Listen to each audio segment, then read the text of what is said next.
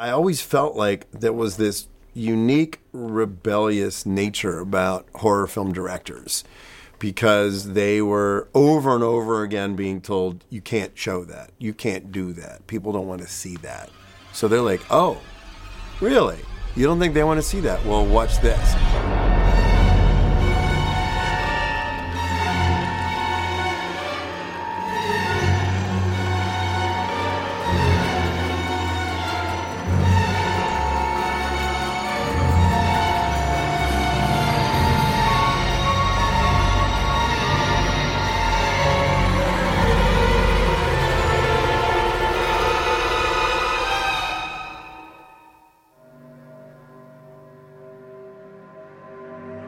I'm Eli Roth, and this is my Shudder original series, History of Horror Uncut.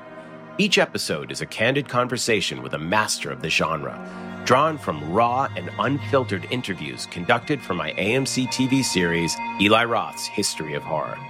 These are deep dives into the dark power and wicked fun of frightening movies, the craft that goes into making them, and the ways that horror reflects the anxieties of our times. They're also probing, insightful, and often funny conversations that open up doors into the minds of horror's star creators. The terror begins right after this.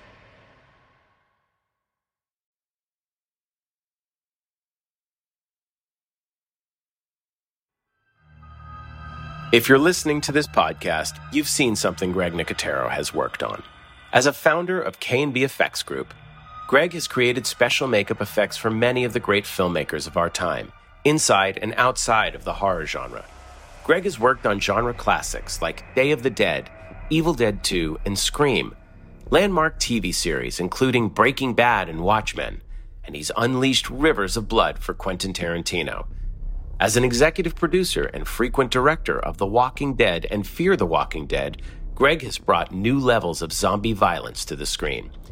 He's also the creative force behind Shudder's Creepshow, which lets him indulge his lifelong love for supernatural scares.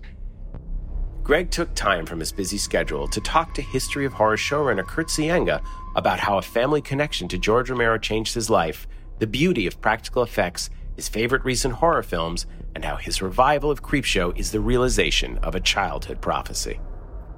So you're originally thinking about medicine. Yeah, my dad's a physician, and when I was growing up in Pittsburgh, I always loved movies. My whole family loved movies. I mean, my parents took us to see Planet of the Apes in the theater and Jaws in the theater. We went to the movies all the time.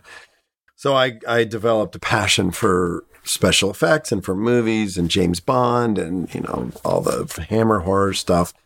But I always looked at it as a hobby. And my dad was a doctor, and they were kind of like, well, you got the brains of the family, and you're going to take over your dad's practice, and you're going to follow in his footsteps. And I was like, okay. I mean, it made sense to me. I didn't argue with it. I didn't think it was a bad idea until I hooked up with George Romero and Tom Savini.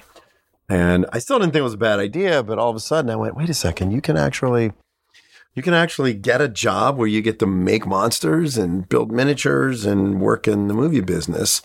But for me, like Tom Savini, I didn't have to move to Hollywood to do it. I was able to do it in Pittsburgh. So it was, you know, sort of a perfect storm. Everything kind of lined up. Did your dad ever go to the OR or take you to the OR? Did you ever see any surgery? I spent some time at hospitals. Ironically, about 3 weeks before I was officially hired on Day of the Dead, I was interning at a different hospital every day in Pittsburgh. Because one of the things is, you know, when you're looking to get into college and you want your entrance exam application to be as filled out as possible. So I would go every day. One day I worked with a cardiologist, and then the next day I would work with a surgeon, and the next day. So every day I would go and I would sort of shadow a doctor. And I'll never forget when I went with the surgeon and I scrubbed up, put the gown and the gloves on, and I just stood behind him. And the first surgery that I ever watched, there was a guy who had a tumor under his arm. And he was asleep, and that scalpel went whoosh and the skin opened like that. And then they brought a little like soldering gun and they burned the blood vessels closed. And the smell, I'll never forget the smell of just like that burning flesh. And then I saw the tumor, and it looked like when you take the skin off of a baseball, like it was all rubber bands all round up, or a golf ball or whatever, with blood vessels going through it. I remember it like it was yesterday. And I think because of my fascination with monsters and special effects, and at that time, that was in 1984. So the gore wave of horror from Dawn of the Dead and Friday the 13th and all those movies had already gone by. So I think I was already sort of conditioned that the blood was blood and, you know, it didn't bother me. But it was really fascinating for me. And I'm still always intrigued by the anatomy behind everything. And, you know, we did a movie years ago called Gross Anatomy, which was actually a Disney film about medical school students. And we got the job because I had studied pre-med. So I did Day of the Dead in Pittsburgh with Tom and with George. And then I worked on Tales from the Dark Side, and I moved to LA. And I freelanced a little bit. But when K&B started in 1988, our real big sort of first break was this movie called Gross Anatomy. Deborah Hill produced it. And Deborah Hill got a recommendation from George Romero. And George said, yeah, this kid, Greg, you know, he's pre-med and he's smart and he's studied it all. Like he was in college and he studied biology and anatomy and art. So that's how we got that job. And ironically, that job led to Dances with Wolves. So within 2 years of K&B's inception, we were working on sort of big Hollywood movies, not at that time, and then sometimes sort of the horror genre, which always kind of seems to sit over here where other things sit over here. You know, obviously there are different people with different effects, and people who specialize more in creature effects. It's safe to say your effects are the ones that you became first known for were more based in realism, like special effects makeup it really hit its stride in the mid to late 70s. You know, you had Planet of the Apes and The Exorcist and things like that. I really don't think it was until Dawn of the Dead that it sort of exploded, no pun intended. Because when you got to the late 70s with Alien and then the early 80s, in the early 80s, it was all makeup effects. Every movie. The marquee, like Tom Savini or Rick Baker or Stan Winston, their name was sort of like more of a draw for me than the actors. Because I knew that if those guys were involved, I was going to see something fantastic. I was going to see something exciting and amazing. And you know, if you look at those films really were sold on the merit of the special effects. So by 1982, 83, with The Thing and American Werewolf in London and The Howling and all those movies and all those makeup effects guys who were really just stretching the boundaries of everything that you could do, that was absolutely the most exciting time for makeup effects. And that's right at the moment when I found my way into the industry. I think if I would have waited another year or two, or even a year or two earlier, I don't know if things would have lined up as well as they did. I think I hit it right at the right time. I moved to LA in 85. Howard, Bob, and I started K&B in 88. And at that point, you know, the big makeup effects craze was a little bit on the sort of downhill slide. And then, of course, you get into the 90s and it was visual effects with The Abyss and Jurassic Park. Visual effects became sort of the new toy in the sandbox. And that didn't necessarily mean that makeup effects were outdated, because to be honest, there were a lot of films that were being greenlit to go into production that had a lot of effects in them, because people started realizing that they could do more with digital effects as well as makeup effects. So there was a big marriage. So I always felt like in the mid 90s, between like Men in Black and Spawn and even Jurassic Park with the animatronic dinosaurs, there was sort of like this blending, this melding of it all that continued to perpetuate special effects makeup. When you get a job, how do you think through, what's your process for thinking through effects? I always say that the first meeting on any movie is the best and the most exciting, because there's a completely clean slate. You read the script, you start coming up with ideas and thoughts, and then you sit with the director and you brainstorm. What if we did this? What if we did that? A lot of times the director will have very specific ideas, and in other instances, the director and the effects artist will sort of riff on ideas and take things into a different direction. I always equate it to like being in a comic book shop. You find a comic book and you're like, oh, this is a good one. And then you keep going through the bin and then you find another one and then you find another one. It's like this really exciting sense of discovery in the early stages of making movies. You're not really worried about the budget. You're not worried about the schedule. You're not worried about anything. You're just sitting down to have creative conversations. And it's always the most fun because then ultimately whatever comes out of those meetings is in some instances compromised because of either budget or time. But I love it when everything's on the table. You know, when you sit down with Sam Raimi or Robert Rodriguez or Quentin Tarantino and you just kind of talk about what the intent of the scene is. You can never really ask specifics. Because a lot of times you'll be prepping a year, 6 months before the scene's going to shoot. So if you ask the director, well, where's the camera going to be? They don't know where the camera's going to be yet. In most instances, you know, film is a very organic and fluid medium. And in a lot of instances, every shot is storyboarded and it's like the camera goes here and we do this. But, you know, so many directors are different in the way that they work. And the one thing that I learned having directed on The Walking Dead was the ability to design gags and makeup effects sequences to be more fluid, probably more fluid than I would have designed them if I hadn't directed. Because you never know, you know, the sun's coming up, the sun might be here, you might have rain, you might have, you know, one of the actors might say, why would I stand there? I want to stand over here. Things can change, and there are valid reasons why you need to be organic as a makeup effects artist. So I always felt that after I had directed my first episode of The Walking Dead, I went on and I worked on Django Unchained with Quentin. And I really felt like I was a different effects person. And I feel like every job that I've done with Quentin, he never gives specifics about what the effect is. It's written in the script, and his script is gospel, and you interpret it, and how you interpret it and how you present it to him is how it's going to be filmed. And he was very intrigued by that.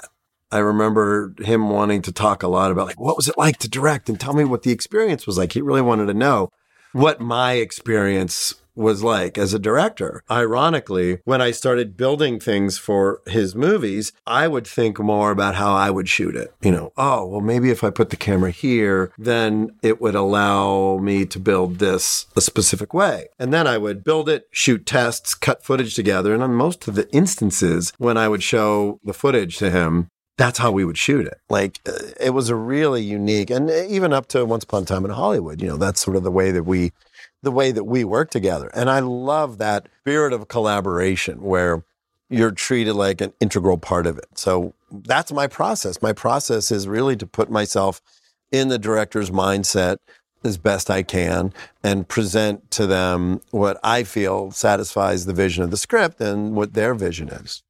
Did you work in that whole Fulci-esque bloodbath at the end of Once Upon I a Time? did. We designed all of it. You know, what's funny about Once Upon a Time in Hollywood is you think about the backdrop of the movie. And I remember when Quentin was writing it, and I was really concerned that we were going to have to recreate aspects of the Manson murders, which didn't know how I felt about that. You know, it's one thing when it's fantasy. It's another thing when it's reality. I remember being a kid and looking at the Helter Skelter book and just being disturbed by the outlines of the people in the carpet with the blood stained into the carpet. Disturbed me.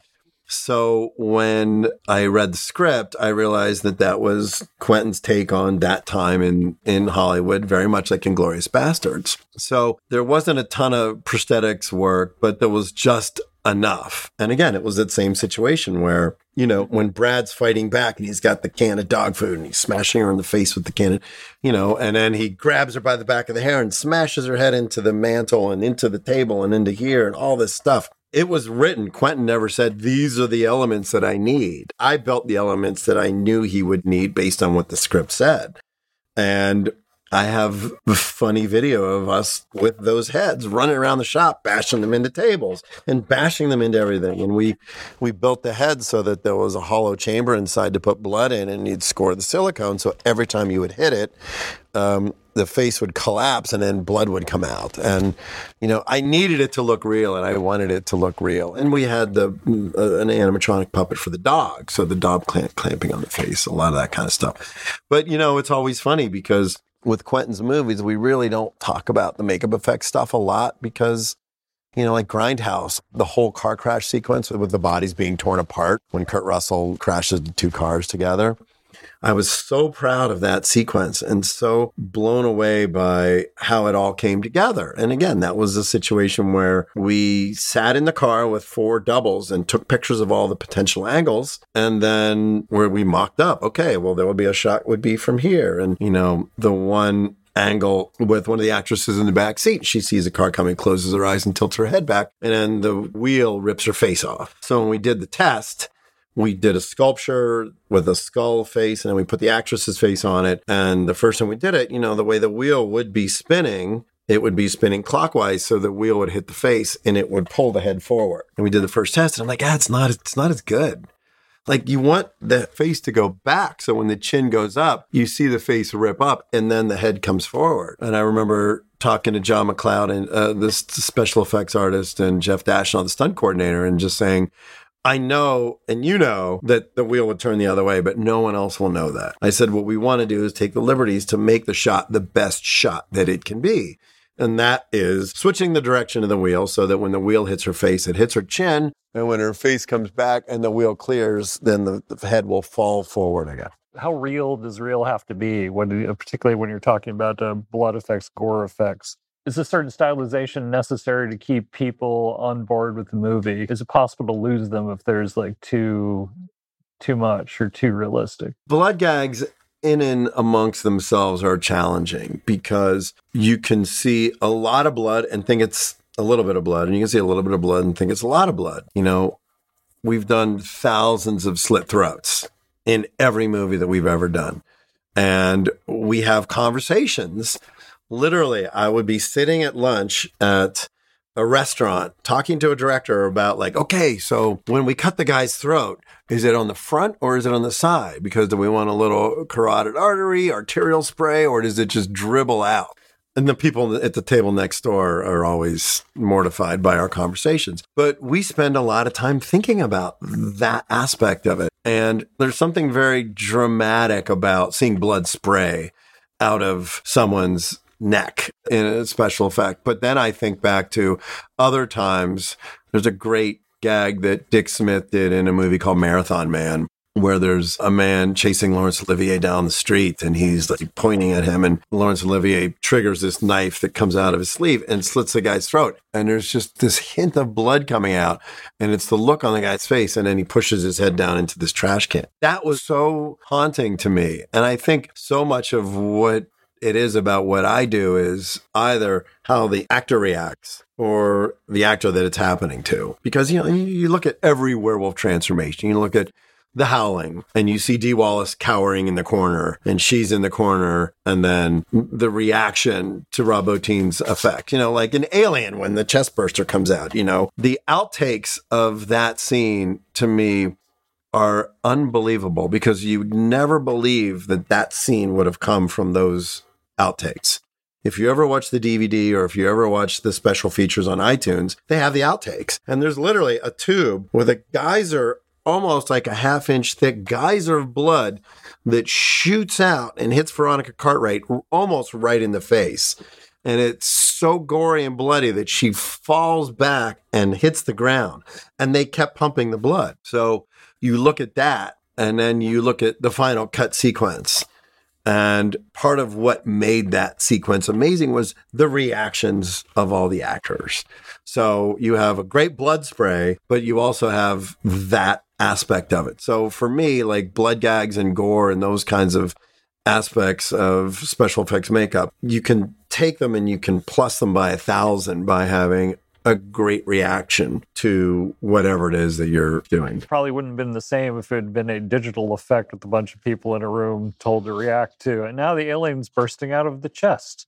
I don't even know. Filmmaking is an art form, just like production design, just like cinematography, just like special effects makeup. Those art forms allow things to be at times imprecise. And there are often times when you find magic out of that imperfection that you didn't expect. I don't believe that in the digital world, there aren't really mistakes because you program the computer to do it and the computer does it. And that's it. But there's been so many times when there's happy accidents. I worked on Land of the Dead with George Romero, and there was a scene where a zombie bites a woman in the cheek, and we had a gelatin prosthetic, blood tubes, and then there was a plug that smoothed out the bite. So in action, the zombie comes up, grabs the girl, bites her cheek, and she's struggling, and she's whipping her arms around, and then the zombie rips the chunk of meat off, and the blood sprays out. And George yells, "Cut, love it." And he looks over at me, and I was a little disappointed. And he's like, "What's up?" And I said, her arm blocked it. Like I felt like we didn't see the actual skin tearing. And he said, "Well, listen, this is the way I look at it. If somebody was biting your face off, you would flail your arms, right?" And I said, "Yeah." And he said, "It's real. That's what would really happen. We don't need to worry about seeing the muscle and the tendons and the skin tearing. It would be great, but that's not what it's about. What it's about is this horrific moment where this woman is fighting for her life." And I always loved that story. And I always remembered that there was, in my mind, a slight imperfection that he loved. And he felt that that's what it was about. So I feel like ever since, probably in the last 10 years, practical makeup effects have made a very unique resurgence. And I think a lot of it is because of The Walking Dead, because now you see it on television. Even when we did Land of the Dead in 2004, there were concerns about how far we could go with the gore because of the ratings. And then we turn around and we do it on AMC, and it's just as gory. And nobody said anything. Nobody said, "Oh, you can't do that on TV." They didn't say it.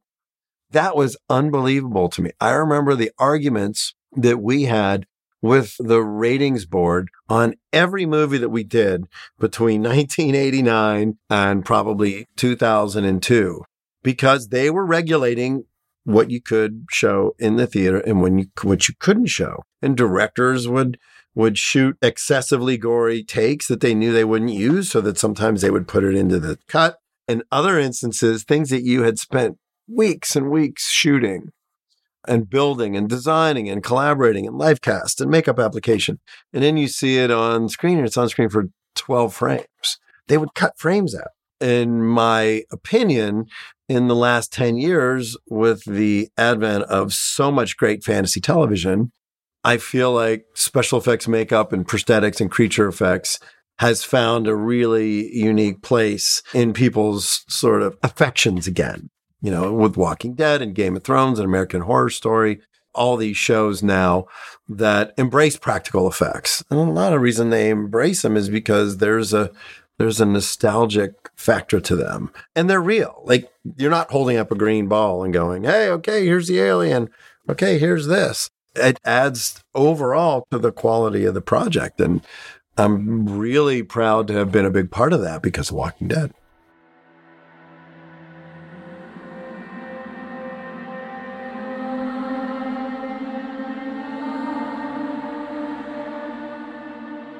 Misery, of course, was released when the MPAA was certainly had the movie industry in thrall, and yet, you did your effects work, and that is particularly memorable. Tell me a little bit about that. Well, the interesting thing about Misery is that there's not a lot of blood. In the book, Annie Wilkes cuts his foot off with an axe. I think even on the cover, one of the hardcover illustrations had her holding an axe. The first meeting with Rob Reiner and Steve Nicolaides, who was the producer, we went down to Castle Rock. We were sitting there, and he said, "Listen, I can't use an axe. We can't cut his foot off. I don't think the character is redeemable in any fashion. Once that foot is chopped off, the audience is gone." It really wasn't so much even about the execution of it. Rob just felt that wasn't what was appropriate for the character and the movie. So he said, we're going to do this thing called hobbling. And so what we're going to do is we're going to put a block of wood, and then we're going to use a sledgehammer. So what we ended up designing, multiple things in that movie. We did the stages of Jimmy Cahn's broken and bruised legs from the car crash. So when she rolls the bed covers back, and you see like the purple bruises and the swollen toes and all that stuff. So we built those prosthetics. And then, of course, the moment where she hobbles him. And the interesting thing about that, just like in Reservoir, I compare this movie a lot to Reservoir Dogs, because people think they saw something that they didn't see. And it's really a masterful use of direction by Rob. And Quentin did the same thing, because the way that we designed that scene, we made these fake legs out of gelatin with a PVC pipe in them with hinges in the ankle, and we had cable on them so that we could pull the cable when she swings the sledgehammer and foam inside there. And we cut 2 holes in the bed. So at lunch, the whole crew broke for lunch, and we put Jimmy's legs through the holes in the bed, and then we attached the fake legs with literally webbing that went around his knees so that the legs, and then we dressed the bandages and we put everything back together. And then the crew comes back for lunch, and I remember Rob coming up and going, what have you guys been doing? You're supposed to get this all ready. We went to lunch and we're back. I'm like, well, those are the fake legs. He didn't know, which was very exciting. But, if you watch the way that scene is edited together, you see in the wide shot, she hefts up the sledgehammer. So it's a real sledgehammer. We never used a rubber sledgehammer. It was always real. She lifted the sledgehammer up. So you can see it took some effort. And then there's that close-up of her saying, God, I love you. And then she swings, and they cut back to the wide. There's no insert close-up of the ankle breaking. He cut wide, and she swings down, and she makes contact, and the sound effect, and then you cut to him screaming. You never even see the second ankle breaking. You only see, there's literally one shot in the movie. I'll never forget going to the cast crew screening. I took a girl that I was dating with me at the time, and she loved horror movies. She would scream, and Rob Reiner was sitting right in front of us, and I'm like, please don't scream. I was I don't know why. I was worried. I'm like, don't scream because I don't want to be embarrassed because, the director's sitting right there. So the sledgehammer comes up and she swings, and my friend screams at the top of her lungs. And the movie's over and we walk out into the lobby, and Rob was standing there, and he said, Greg, I just want to say thanks. He said, I knew we had something special when we did the first screening of the movie. When she raises the sledgehammer, I could feel the oxygen disappear from the movie theater because everybody at the exact same time went and sucked all the oxygen out. And then once Kathy swings down and breaks the leg, that was the most dramatic release of all of that anticipation of that moment. So it was a really, really fun experience. And then at the end, of course, when he breaks free and he fights her, we did 3 different expression heads of Kathy Bates. One with the eyes closed and the mouth open, that he's shoving the burning manuscript down the throat. Another one that hits the typewriter when he grabs her and trips her and she falls and hits a typewriter. And then there was a third head that had the eyes closed. It was in a pained expression. So Kathy Bates came up to the shop. That was one of her first jobs. And the greatest thing is she walked in and she started quoting Texas Chainsaw Massacre Part 2. She's like, lick my plate, you dog dick. And we're like, this is the coolest thing ever. This girl's quoting Tobe Hooper movies. But it was a really, really fun. That was a really fun time working on all those movies, because we were fortunate enough to, because of Dances with Wolves and our relationship with Kevin Costner and then with Rob Reiner and Castle Rock, we were really fortunate enough to not get pigeonholed into just doing horror stuff. So, we did City Slickers, and then we did Misery, and we were doing a lot of different kinds of things, which really allowed us the opportunity for some versatility. And we worked a lot, which was always good.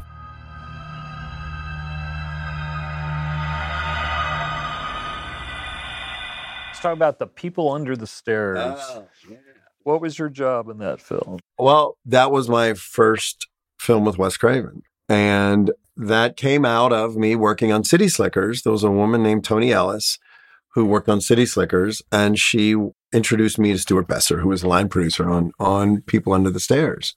And I was really excited because for me, Nightmare on Elm Street was, in my opinion, and still is one of the top 10 best horror movies, most original horror movies I'd ever seen. I love that movie. So to have an opportunity to work with Wes was really, really exciting to me. So we ended up going down, having a couple meetings, talking about the script, talking about the characters. It's so strange because Wes was such a kind-hearted, nice guy. He was so sweet that you would never imagine that these horrible things would come out of this mild-mannered fella. So we ended up, it was myself, Mark Maitre, Earl Ellis. There was a couple of us that designed all these makeups. And basically, the characters were all sort of held captive in the basement of this house. And this house was sort of like an H.H. Holmes kind of place filled with trapdoors and torture devices, horrible stuff. And so we did these sort of albino makeups, and we made wigs for all these characters that had really long, stringy hair. And we made black contact lenses so that their eyes appeared black. And some of the sculptures had these kind of weird scars and stuff. So we wanted them to have this really unique sort of contrast to them, because you were always going to see them in the dark. I think one of the harder gags in the movie was when Ving Rhames is killed. And there's one scene where you see that his body is hoisted up over this well and they're gutting him. He's being gutted. So we had Ving Rhames come up to the shop, and we had to life cast his face, life cast his upper body. He was not very happy about it. I remember having a call with Marianne Madalena afterwards and being like, I don't know. This guy was really not digging this life cast at all, which happens a lot, unfortunately. We sculpted this whole fake body with all the gravity to kind of simulate that he was hanging upside down, and the ribs and all the guts and stuff. And then we hung the body upside down on the set. It was a really small set. And then we used a lot of real entrails, like pig entrails. Back then, that's what you use. Cow entrails were too big, and like to make them, there was always something horrifying about like the plop of intestines when they hit the floor. When we did Day of the Dead, George Romero would always talk about Catch-22. Like there's a scene where they're in the airplane and the guts spill out. And we emulated that moment in Day of the Dead. So, Tom was kind of the first guy to go, you can't get anything more real than real, so we'll get real guts and we'll clean them with bleach. And so we did a lot of that on People Under the Stairs. There was a lot of guts in that. Didn't take two. You'd have to jump down, and it's kind of gross. Probably smelled great too. Huh? Well, the trick is you got to get a big giant bucket and you pour bleach in, and bleach kills all the bacteria. So then you're okay for a little while until the bacteria starts to grow back, but not so much. Now, that movie is very different, I think, at the time, and that they also had like African-American protagonists. The kid and Ving Rhames, their characters was more, pretty straight up about class conflicts and all of that. So, Mm-hmm. is that all part of like your discussions with Wes of what he was trying to do? I mean, it's not even subtext. I mean, no, it's there. But listen, all of those filmmakers had that rebellious nature about them. I think that's what made Wes and Tobe Hooper and George Romero when they were making Night of the Living Dead and when they were making Texas Chainsaw Massacre, and they were pretty hardcore about their stories and the themes that they wanted to push through. And I know George always says, I just cast Dwayne Jones because he was the best guy. I never really thought much about it. But after that, I'm sure he thought a lot about it, Dawn of the Dead and all of his subsequent movies after that. But I always felt like there was this unique rebellious nature about horror film directors, because they were over and over again being told, you can't show that. You can't do that. People don't want to see that. So they're like, oh, really? You don't think they want to see that? Well, watch this. And then they find some sort of context with which to tell the story that someone just told them nobody wants to see. They don't want to see. No one wants to see that. No one wants to see this. No one. And then they find a way using genre material to tell the stories that they want to tell. And I think a lot of it was because they had something to say and that they were being told that they couldn't tell that story. I mean, that film was pretty successful too, right? Yeah. So, I think, and so it seems like maybe it. I think it was one of Wes's biggest movies. I mean, we did about 15 movies with Wes, because after People Under the Stairs, we did the effects for all of Wes's films until he passed away, including all the Scream movies and Hills Have Eyes. And that's where we worked with Alex Aja and Cursed. And, Wes was really, really one of a kind.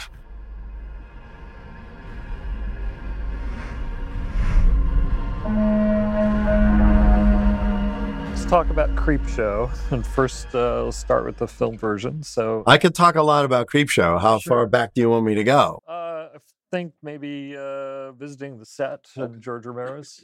So ironically, when I first met George Romero, it wasn't in Pittsburgh.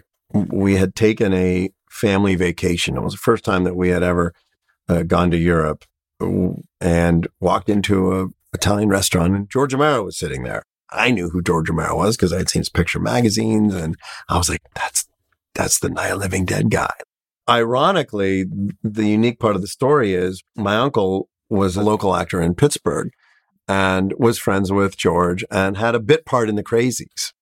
So when George had finished dinner and he was getting up to leave, my younger brother and I ran over to him. We're like, hey, you're George Romero. And we're in Rome, Italy. And he looks over like these two kids come running up like, hey.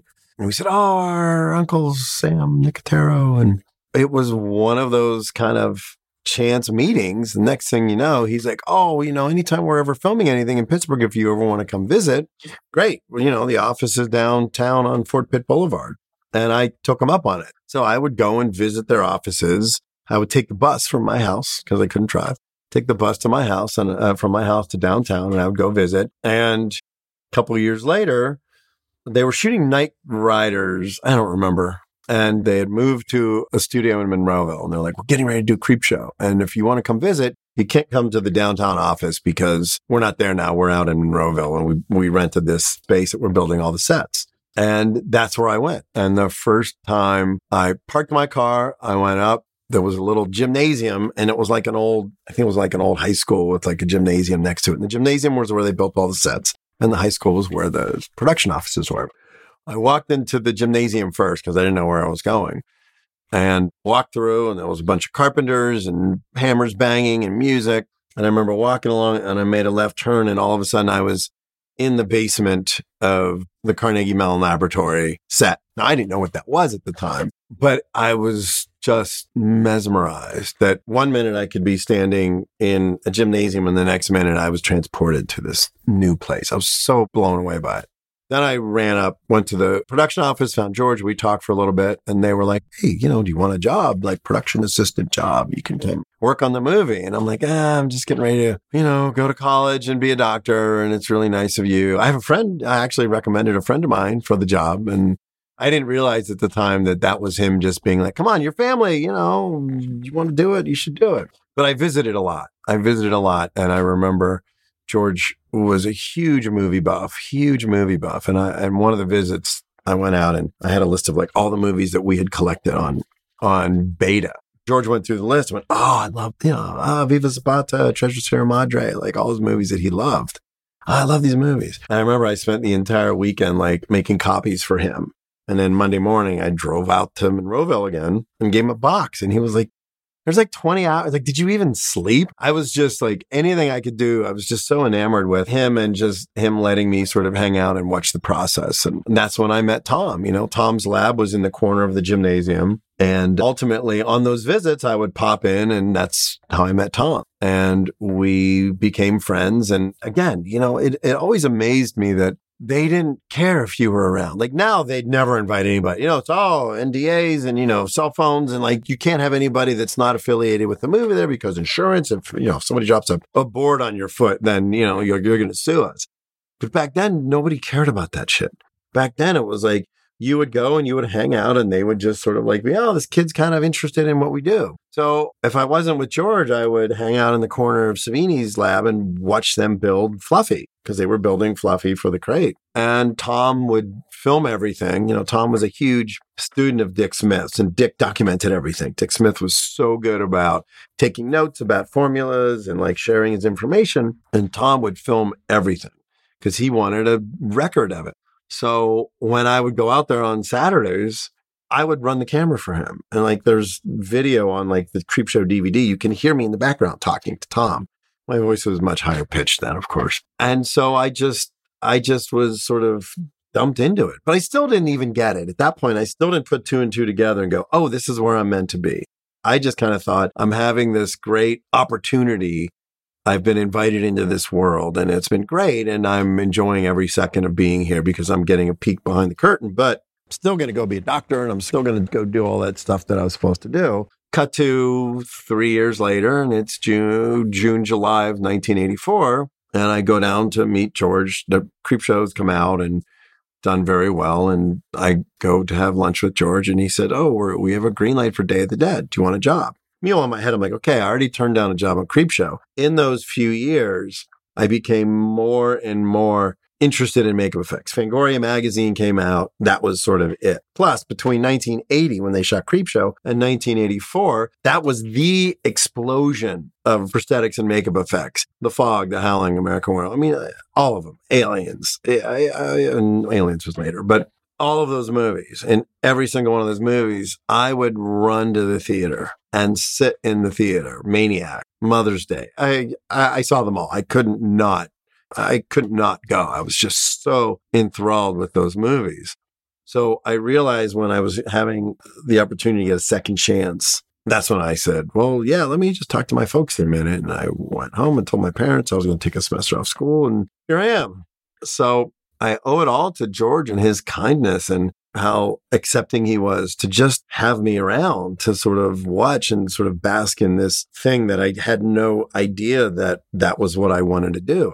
I was just there by osmosis. And then Savini let me hang out in the corner of his lab while they were building things. So it's the craziest story. And then, of course, the irony of all this, when I produced the Shudder version of Creepshow, my younger brother found a video that I had shot in 1985.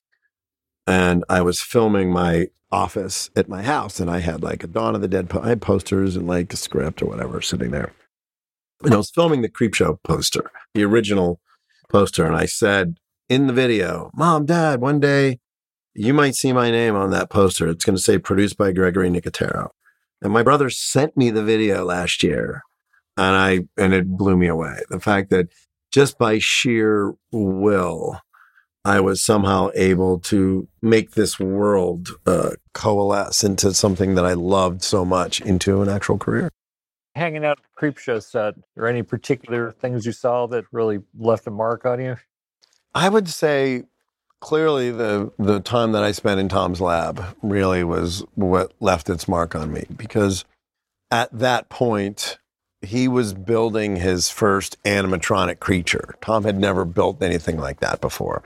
So you would go into his lab, and there was the underskull with all the teeth, and then the dental acrylic, and then the foam latex, and he was punching the hair. Like, all that stuff was what was really ultimately the most interesting to me. Because even times when George would say, hey, you're going to come out the set, and I would go, and I would hang out with Tom for a couple hours, and I'd go to set, and he's like, where were you? And I was like, oh, I was. He's like, yeah, I get it. Everybody loves Tom Savini. You're going to go hang out with him. He was kind of funny about it. But really, that's where I spent most of my time. I was on set a bit when they were shooting The Crate at that studio. But really, it was kind of the whole thing with just watching the effects being made. That's my most vivid memory about it. I loved the movie, and I thought what was interesting, I remember seeing them shooting the actors with the colored lights and the background. And even the scene where Fluffy kills the grad student, and they had the red light on, and they were pumping the blood, but the red light in the blood, and it looked like water. And I remember, like, even at that time, I didn't quite understand the aesthetic. I remember just seeing like, oh, all of a sudden, like there's a bunch of guys on dimmers, and they would go, meow, and they would turn it and the lights would change.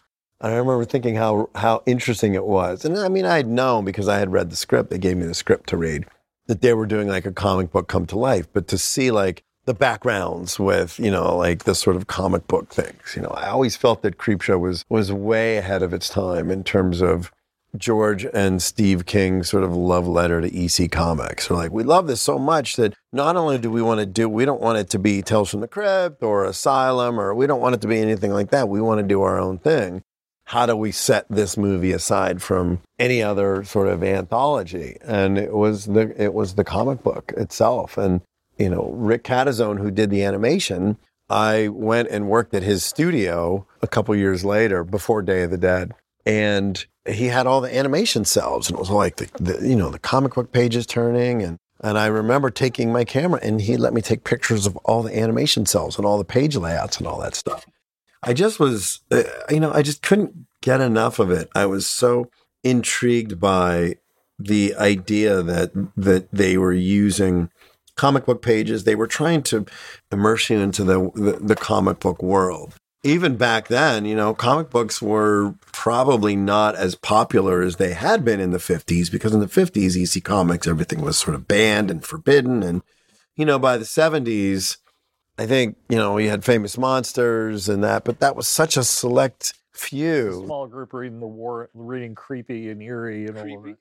Yeah, but those, I always felt like there was, doing Creepshow really was their opportunity to pay tribute to the stuff that inspired them. And ultimately, that's what we all do. On every show that I do, I'll always put something in there that relates to something that I loved or that I was inspired by, or just because it gives you this sort of sense of like paying it forward,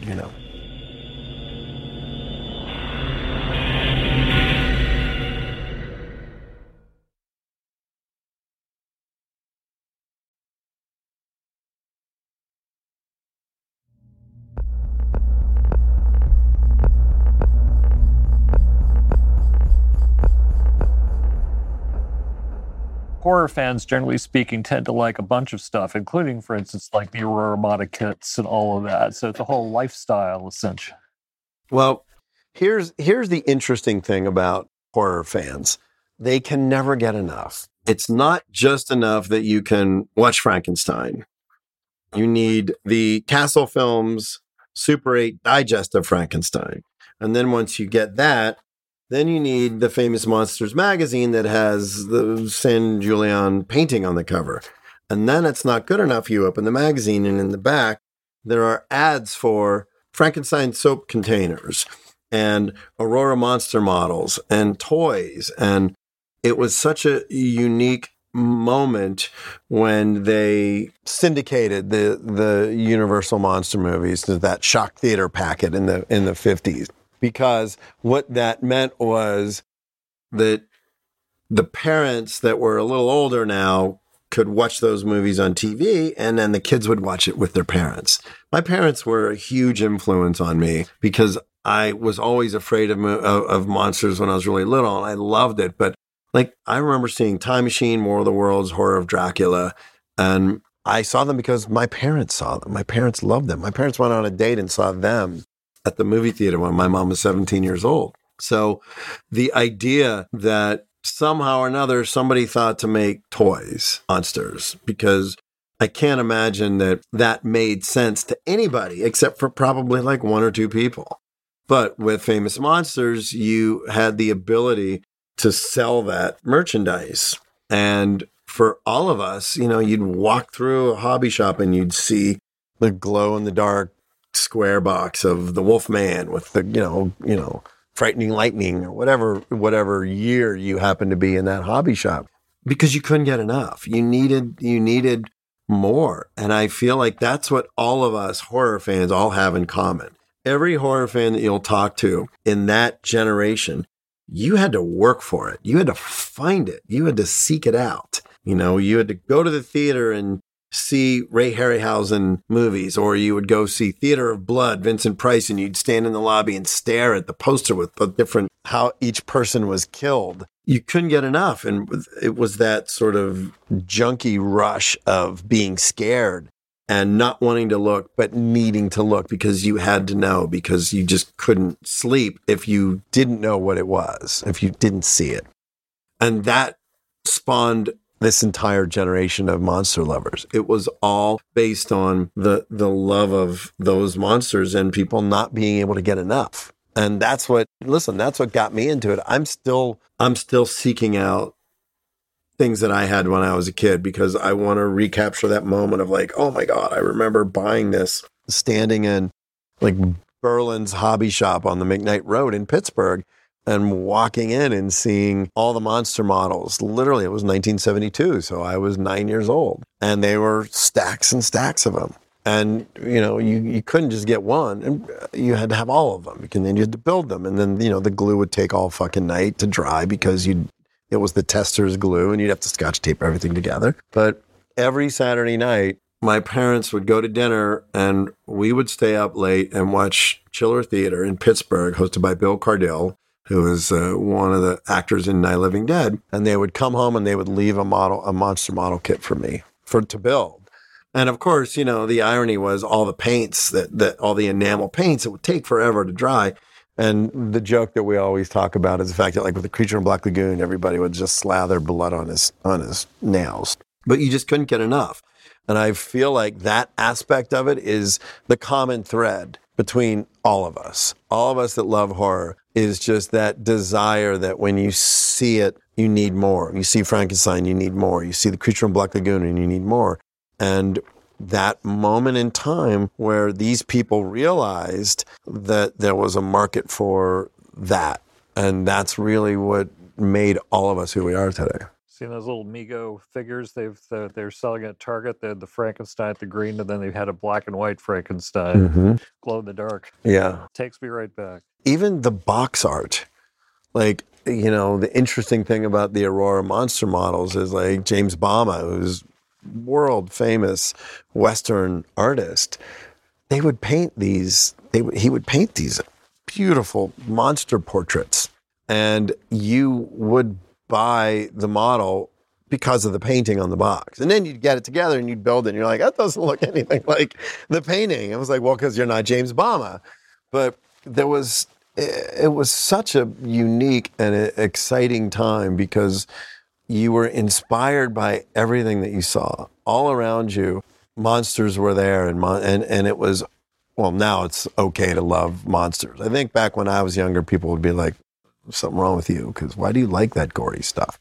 I just did, it sparked my imagination, and that's what I loved about it.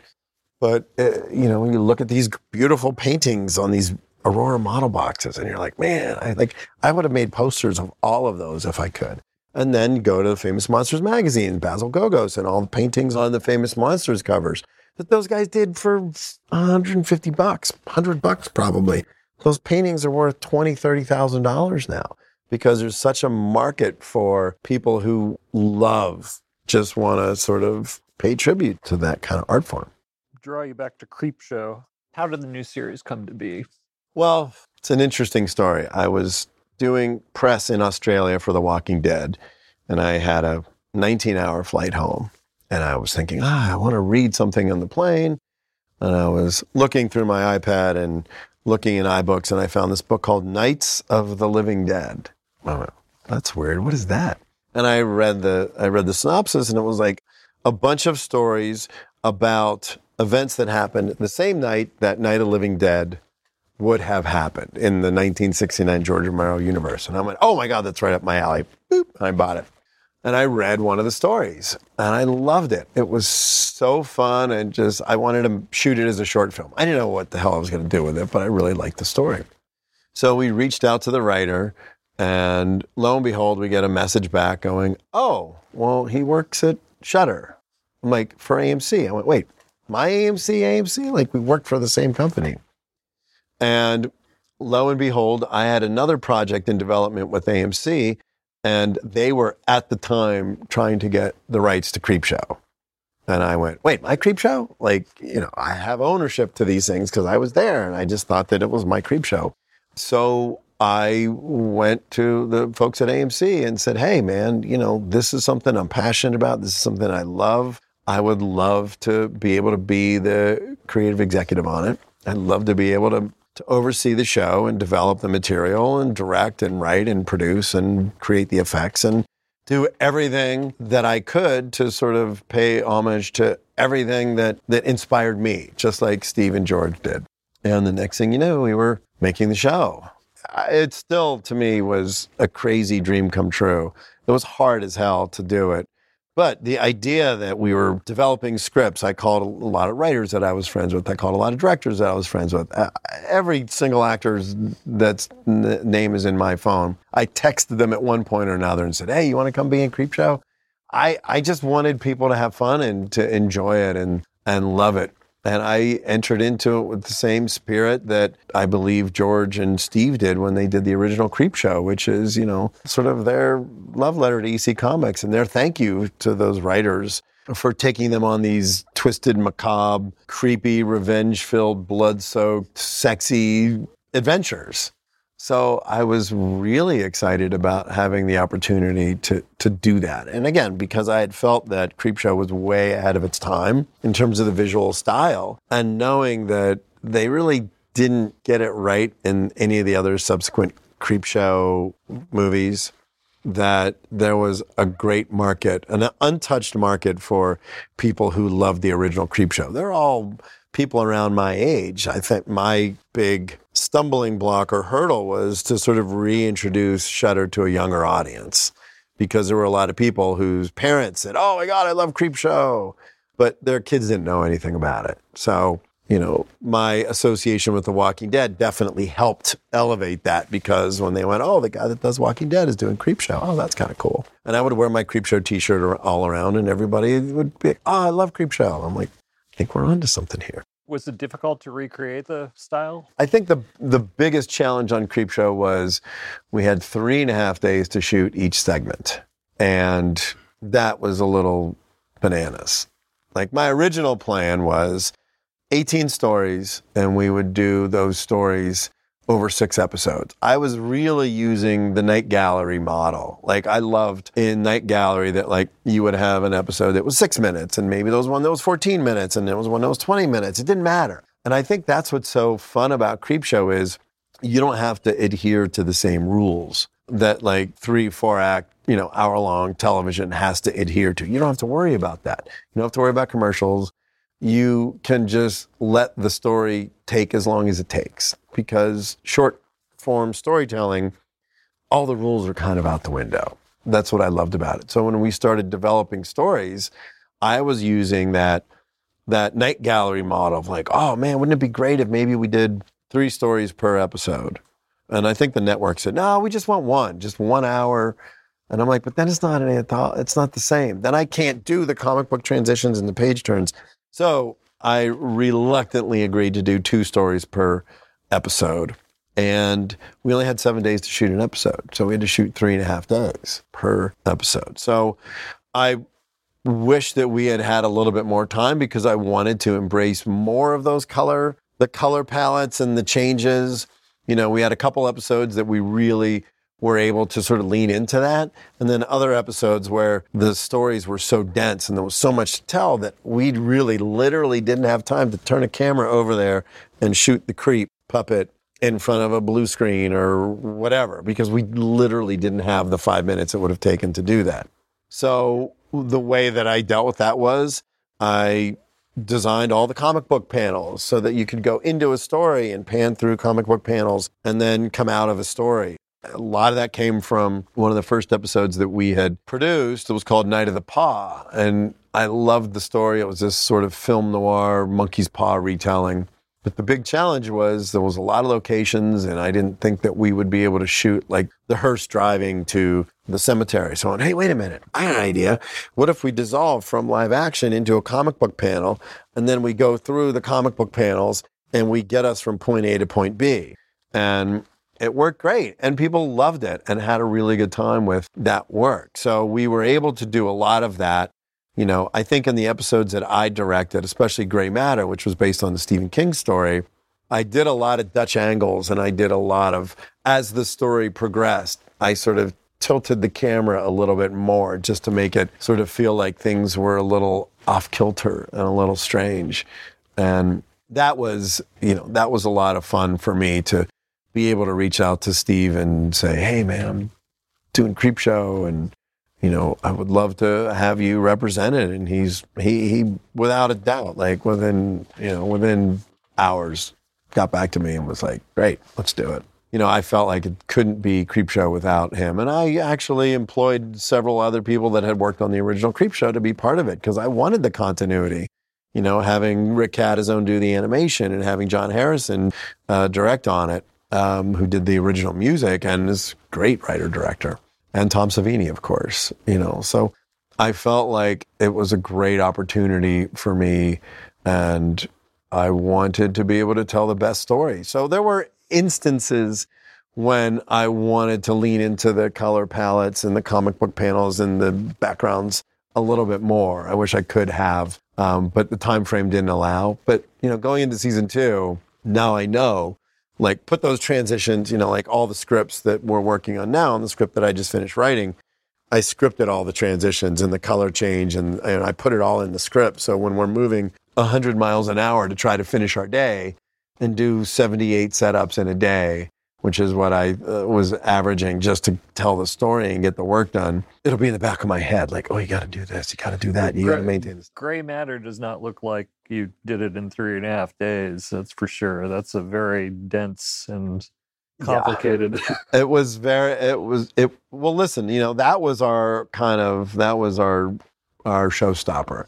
So, when Creepshow was announced, I connected with Adrienne Barbeau and she said, anything that you can use me for, I would love to do it. And, Tobin Bell and I have been friends for a long time. And Giancarlo Esposito, who I worked on Breaking Bad with, those guys basically said yes without even hesitating.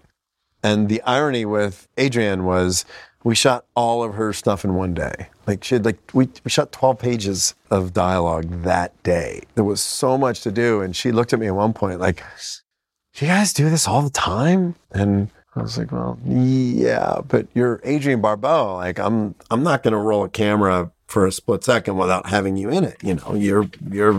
You're who you are. I was really, really delighted that I was able to get that cast. And the other episode I directed was called The Finger. That was written by David Scow, that starred DJ Qualls. And that was super complicated. He was the only guy in the episode, but he talks to the camera. And I think we hired him 3 days before we shot. And he sat down in my office and he said, please tell me that all this off-camera dialogue I don't have to memorize. Because if I have to say all the off-camera dialogue and learn this entire 24-page script in 2 days, I'm never going to be able to do it. I said, no, don't worry about it. Just learn what's scripted, and then we'll record everything else later. He came into it with so much heart and so much passion. And at one point, we had the Bob puppet, and we had the rods coming out of it, and there was a boom arm, and we had all the puppeteers, and this thing's moving, and he's just sitting there watching it, shaking his head. And I'm like, what's up? He's like, I love this stuff. He said, your passion and your energy and your excitement is infectious. He said, I love being in this kind of creative environment where you're relying on your experience, like puppeteering and creature effects and all these years of working side by side with Sam Raimi and Wes Craven and Alex Aja and Robert and Frank Darabont, like everything sort of culminated in that 7 days of me directing those 2 episodes. And I had a blast doing it. It was so much fun. And, when DJ was done, he was so grateful for the experience. Of course, it wasn't fun while I was doing it. While I was doing it, I wanted to put a gun in my mouth. But ultimately, in the rearview mirror, it's much more palatable.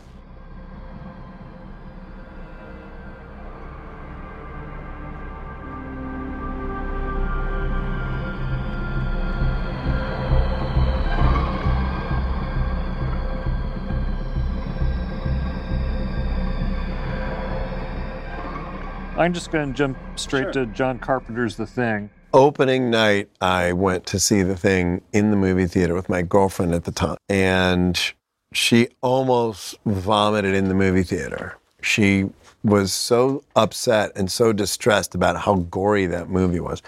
I had no idea what she was talking about. To me, at that point, I was the biggest John Carpenter fan. Having seen Halloween, having seen The Fog and Escape from New York, it was, if there was a John Carpenter movie coming out, I was there and I was in the theater. And I just absolutely couldn't wait. The ad campaign was very mysterious. It was like, the title comes out of black and you hear the radio, the radio staticky announcement. And it was just so foreboding and so nerve-wracking. And, I felt like between 1980 and 1983 was probably the greatest time for genre movies in our history, because every couple of weeks there was another genre movie coming out. And I believe that the summer that The Thing came out, I think it was also Creepshow came out.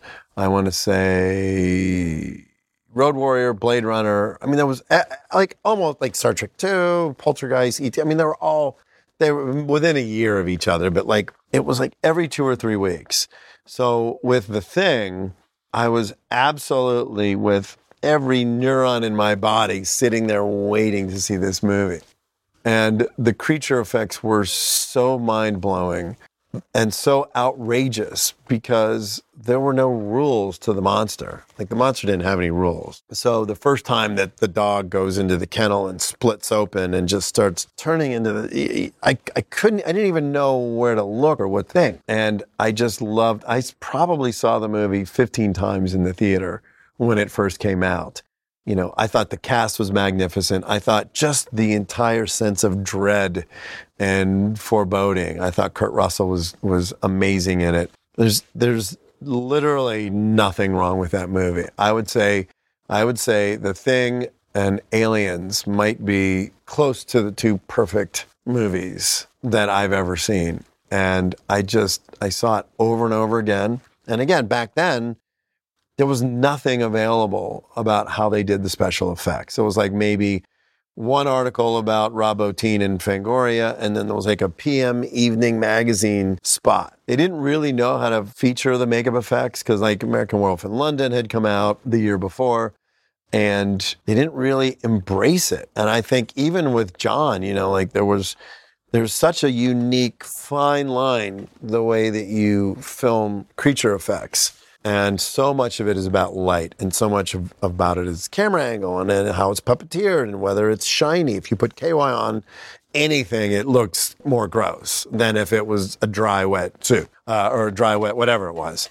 So the fact that everything, it was just so visceral, and the idea that you were being sort of dissolved and rebuilt from the inside, and the quick glimpses that you got of it. And then by the end, it's just, when Palmer starts to transform and there's just blood like faucet pouring out of him.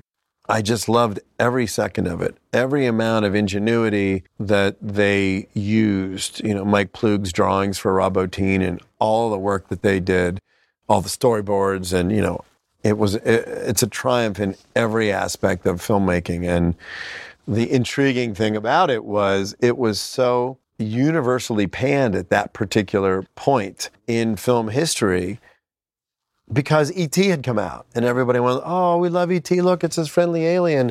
And then The Thing comes out and people looked at it like, why would you make this movie about this horrible, shape-shifting, gory monster when we have E.T. who's friendly and we love him? And, the irony of all of it is that John Carpenter went on to do Starman, just to say to the world, hey, you know what? Fuck you. I can make whatever kind of movie I want. I wanted to make that film. The Thing was the movie that I wanted to make. And I went back and looked at some old articles, and there's a review that I think Fred Clark wrote for Santa Fantastic magazine. It was a big genre magazine in the day. And he said, people don't get this movie now, but you wait 20, 30 years, people are going to get it, and they're going to celebrate it for the classic that it is. And I was so enamored with that review and so grateful that there were people that saw the movie for its merits, because it's a brilliant movie. A lot of stuff we liked when we were kids is now on a mountaintop in the pantheon. Yeah, Evil Dead 2. Evil Dead 2. People go crazy for Evil Dead 2. Like, oh my God, you worked on that movie? I love that movie.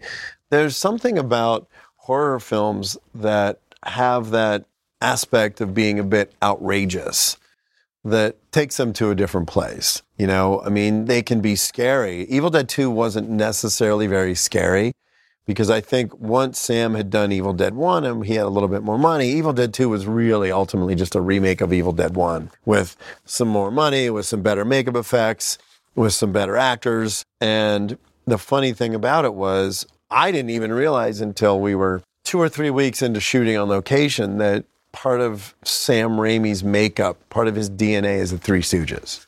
I didn't know that because I remember reading there was a scene that New Pages came out, and it's a scene where Ash is in the woodshed and he finds Linda's head in the vise and she's talking to him, and 1 minute she's possessed and the next minute she's not, and then she vomits on him and all this crazy stuff that's going on. And then the New Pages came out and the door to the woodshed swings open and the headless corpse of Linda comes rushing in with a chainsaw over its head. And I remember reading that going, oh, it's the most horrifying. It was the most horrifying image that a headless corpse chasing you with a chainsaw. So we had the puppet pieces there. So when it came time to put it together, we had a lightweight chainsaw. We hooked a piece of monofilament up to it. And we had a little creeper dolly that we were like sliding back and forth and when we started shooting and the door flies open and the puppet comes in and it was sort of puppeteered. I think Howard Berger puppeteered it. And it looked kind of silly. It didn't look like I had imagined that it would look. It was still cool. But I went, well, that's interesting. And then as the shoot continued, and I remember just seeing like us literally having a radio controlled hand that we would put on wires and we would move it around the set. And the eyeball fly ball where the peewee head gets stuck in the trapdoor and they jump on it in the eyeball. I made the eyeballs. We made them out of gelatin and I made latex little veins and stuck them on and put them in the freezer to keep them from melting because they were shooting in North Carolina in the summer. And then when it came time to shoot, and we would put it on a big pole that went 4 feet out and then up and back so that we could pan with the eyeball. And the fact that the eyeball shot into Cassie's mouth and then we used monofilament to pull it out in reverse, I kind of started realizing, okay, this isn't probably the most terrifying, frightening experience in horror that the original Evil Dead was, but that it's evolved into a different movie. And by the way, a movie that was way more fun. You know, when we did the blood flood and all the blood starts shooting out and there was fire hoses filled with black blood and green blood and yellow blood. And, you know, we couldn't use red because we knew that if the blood was red, the ratings board would get us. So Sam's trick was, he's like, I'm going to get him. I'm not going to use red. I'm going to use different colors. And then they can't say that it's too gory. Well, of course, there's still fluid pumping out of Bruce Campbell's stump at a velocity of a fire hose. So the ratings board, I don't think they were fooled. But ultimately, the movie was so much fun to make. You know, Sam's ingenuity and he never stopped loving what he was doing. Even to this day, I love working with Sam because he's got this great outrageous spirit. So when we did Drag Me to Hell, we sort of rekindled a little bit of that kind of outrageous nature. But you look at Sam's movies and it's all homages to the things that he loved. It's Three Stooges and it's Ray Harryhausen. Army of Darkness is all Ray Harryhausen. So it was so much fun to do, but I would have never imagined when we started with Possessed People and Swallow Your Soul and the Necronomicon that would have been the movie that we would have ended up making.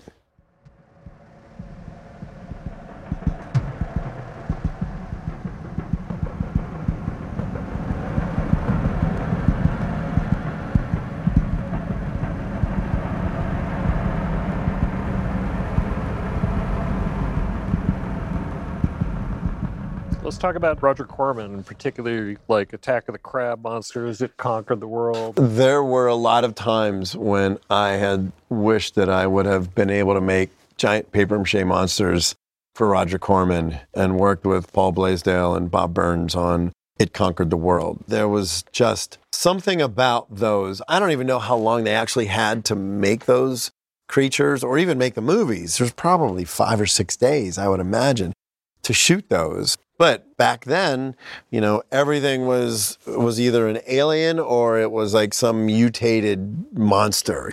I remember watching It Conquered the World, I think mainly because I was shooting a movie in Bronson Canyon and I knew it was the Bat Cave, but somebody said, they shot It Conquer the World here. And I watched It Conquer the World. And the idea that they had the little flying bats that would like control you. And then Beulah, that was the nickname for the monster. It was called Beulah, came out of the cave, the big carrot monster with the big crab claws. Ugh.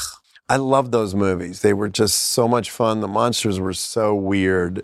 After that steady diet of Frankenstein and the Wolfman and Dracula and all that were sort of more humanoid type monsters, now all of a sudden you're getting something that's a lot more outrageous and more crazy. It's like, other than the Harryhausen stuff, which was all stop motions, but they were like literally building giant crabs and building all this crazy stuff, She Creature and, all that, the Terror from Beyond Space, all those creatures that just were very different than what we had come to to know and expect for creature effects, because everything kind of changed in the 50s, after like Abbott and Costello Meet Frankenstein, and they kind of, all right, the Universal monsters are done. And then you had the Hammer stuff that was also just the bloodier, sexier version of the Universal monsters.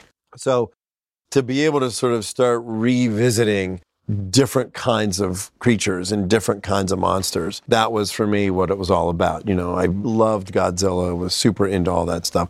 And, the thing with Corman is that he would go in and shoot stuff so fast. And by being able to do that, there was more material. There was more stuff out there for us to see. So again, wanting that experience of like, oh, I've seen this one, now I got to see another one, now I got to see another one.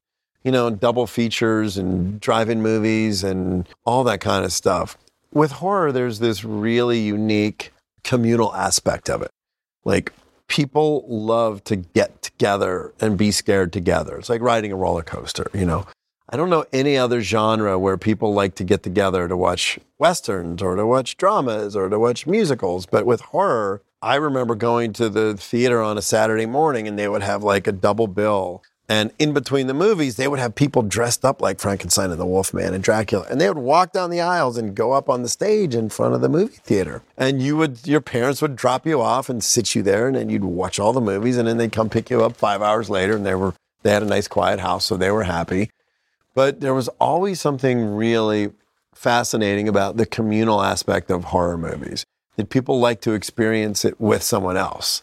Whether it's because they're afraid or they just want to be like, oh my God, did you see that? That was so great. I would always go with my best friend from high school to go see every movie that came out because you want to share it with somebody. It's that much fun.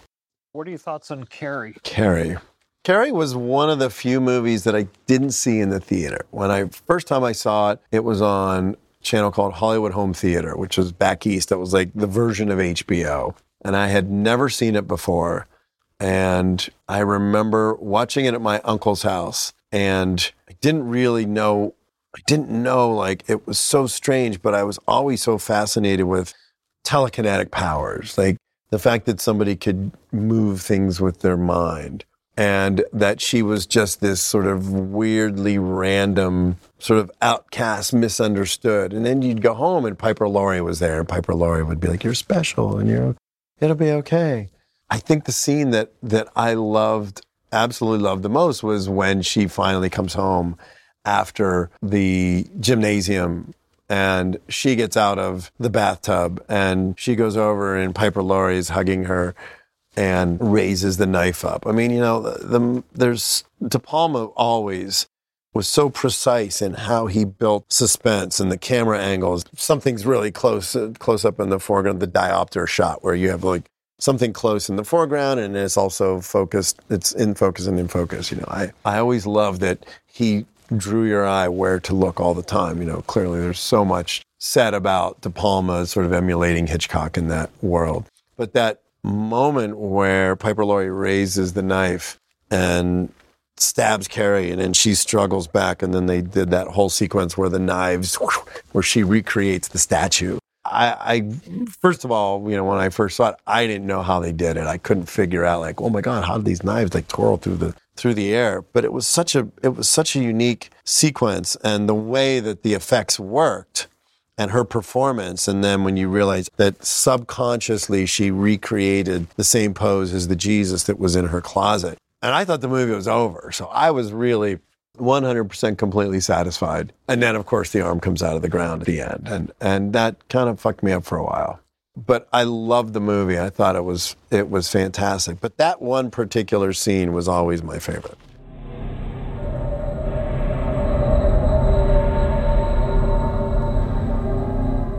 Hereditary. This day and age, it's really a challenge for me to find time to see a lot of movies because unfortunately I work quite often. So the beauty of having children is they want to go see scary movies with you because I think they know, they're like, oh, if we're with Dad, we're safe because Dad knows it's all fake. So my son and I watched Hereditary, and I'm a huge fan of like 70s style storytelling. I don't need to race to the story in the first 5 seconds. I love twists and turns. I love unexpected things happening.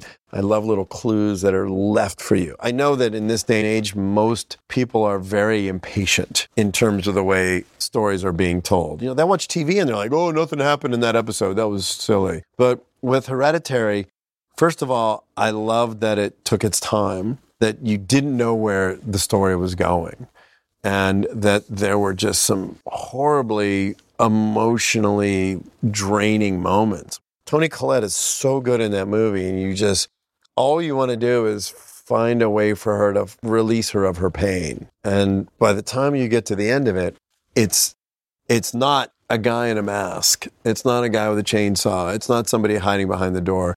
It literally is the supernatural reincarnation of a demon. And I always found those stories more interesting to me than a killer on the loose. Because a killer on the loose, if it's a guy, it could be a guy next door that could be the killer. I like supernatural. I like monsters. I want to be told a story that involves something that is fantastic, that is imaginative. And I'm not saying that Michael Myers or Jason or any of those movies aren't imaginative, but I always felt like, the unstoppable monster, the guy walking around with a knife. I always wanted monsters. I'm a monster kind of guy. So with Hereditary, by the time you get to the end of the movie and Toni Collette's like levitating and with the garrote and it's sawing her own head off with that horrifying look on her face, I didn't know what to do. Like, I didn't even know where the movie was going. And I loved that about it. I loved The Witch for the same reason. I love these movies that you don't know where you're going to land. Midsommar was the exact same way. It opens with such an emotional, it just devastates you. The fact that that her sister couldn't just kill herself, but had to take her parents with her. You start with these characters that are broken and you spend the majority of the movie wanting to see them fixed. And you realize that there's no redemption for them. They're never going to be saved. Nothing's ever going to step in and make it okay, because Ari Aster's movies don't work that way. By the end of Hereditary, I was so satisfied with the morbid fact that nobody survived. To me, it was like watching Burnt Offerings, watching a 70s movie where it's okay if the movies can be dark. There's no redeeming quality about them. There's no happy ending. And I know a lot of people have a hard time with movies that have those kinds of endings because they feel like, oh, you took me on this emotional roller coaster and you've drained me of everything. So I need some redemption. But a lot of those kinds of movies, you don't get redemption out of those movies. That's not why you see those kinds of movies to begin with. I really respect what Ari's done with his movies because it's bold storytelling where he's okay with dark, very twisted scenarios where the characters don't ever get redemption. The horror genre may be the only place these days where you're allowed to have an ending that isn't a happy ending. Invasion of the Body Snatchers. I always find it interesting when you find a movie that immerses you in a world that you instantly feel uncomfortable, that you feel like you don't belong, you're an outsider. And Invasion of the Body Snatchers, it does a masterful job of that. From the lighting, the paranoia, just the fact that everything unravels. And it opens in outer space. It opens on another planet. And you're literally following these little jelly blobs as they get caught up in cosmic wind and land on the plants in San Francisco. And then there's those super cool shots of you actually see the entire backstory of how the aliens come to Earth in the opening credits. And what's interesting is they're not cognizant. They're not like monsters, or they're just like this. It's just strange and super random. But the next thing you know, you're getting all these little pieces of information about how they're taking over. The dump trucks would show up and they would dump the little black ash that looked like hemp in the back of these trucks. But as the movie progresses, the camera angles and the camera work becomes much more frenetic. The lights, the lighting is low and casts these really eerie, creepy shadows on everybody. And you're sort of going through with Brooke Adams and Donald Sutherland as they're sort of moving through, and they still can't figure it out. Like halfway through the movie, they're calling Leonard Nimoy, and they're like, David, you got to help us figure this out. And they just can't understand that this could happen so quickly. And once they finally do realize what it is, then they have to walk amongst them. And I think for me, I'd always loved the original Invasion of the Body Snatchers, but this movie, there was something so much more visceral about it. I think the fact that you actually see them transforming, when the pods start to open up, and that amazing sequence in the garden where all of the people are sort of growing, again, that was definitely a product of its times, but even I think a little early for the big makeup effects sort of renaissance in the early 80s, because it came out in the late 70s. But I always loved that movie just because of how unsettled it makes you feel. And the ending, of course. I'm such a fan of that movie that I bought the script online because I wanted to see how much of the actual visuals in the movie were incorporated into the script. And you get to the last page, and in the script, they're like, and then we'll just let you know what happens. Like, they didn't put the ending in the script. And I was a little disappointed because I want the script page that says that Donald Sutherland turns and points to Veronica Cartwright and makes that classic, that classic face. And then I sort of remembered that even back then, it was so important. And this was before the internet existed, so spoilers were spoilers. But there were times when they wouldn't hand out the pages because they didn't want it to get out there, even the audience or the other actors to know what the ending of the movie was going to be. But it's absolutely within my top 20 favorite movies. I'll just ask about one more here. It's actually The Cabin in the Woods. Cabin in the Woods. Cabin in the Woods might be the most fun that I've had watching a movie in the last 10 years. Because, again, it was one of those absolutely outrageous premises that sort of had me thinking, like, wait a minute, why didn't I think of that? How interesting is it that there's a group of people who program different scenarios? So I love the movie. I love the sort of creature features aspect of it. I think the visual effects and the creature effects, everything is top notch in the movie. And the fact that it ends with the entire humanity being destroyed. Again, I love that it's outrageous. A lot of people watch that movie and were like, "Oh, I didn't like the ending. Like it didn't make any sense." And it's like, well, how else would you end a movie like that? You're setting up that all over the world there are these scientists that are responsible for making sacrifices in order to keep these unseen gods at check. I mean, right there, the premise is so brilliant. But I just loved everything about that movie. I loved, especially I think when they get in the elevator and they're going down the elevator and you see the little cubicles with all the different monsters. It's great. And yeah, the ending is pure Lovecraft. Oh, yeah. I don't know why I responded so much to that movie. I think it's just, for me, like the only criteria is I want to be entertained. Like I want to go on an adventure. I just want to have fun. And that movie was so much fun. And again, having no idea where it started versus where it's going, I tend to gravitate towards those kinds of movies because I realize how challenging and difficult it is to really take your audience on a ride and then make a right turn and another right turn and another right turn and keep them with you. That's hard. That's really hard to do because a lot of times people, I'm out, or they don't buy this moment or they don't buy this moment. For me, when a movie like Hereditary or Midsummer or Cabin in the Woods, any of those kinds of movies that take you on that journey, and by the time you end, you're in a completely different place and you never saw it coming and you had a great time getting there, that's a win-win for me. And that's our interview with cosmic-level multitasker Greg Nicotero. Join us next time when our guest will be Eli Roth. And be sure to subscribe on Apple Podcasts, Spotify, or wherever you listen so you never miss an episode. History of Horror Uncut is a Shudder original podcast hosted by Eli Roth and Kurt Sayanga, produced by Kurt Sayanga, engineered by Chris Heckman, with music by Maestro Joseph Bishara. For Oddity, Jessica Bastilos-Heckman and Lacey Oglavoy. For Shudder, Craig Engler, Nicholas Lazo, and Samuel Zimmerman. The interviews in this program were originally conducted for the AMC television series Eli Roth's History of Horror. Executive producers Eli Roth, Kurt Sayenga, Stephen Michaels, Allison Berkeley, Joseph Freed, Jody Flynn, and James McNabb. Senior producer Ben Raphael Schur. Thanks to Kelly Nash, Richard Drew, Chris Powers, and most valuable player Clara Zwerble at AMC.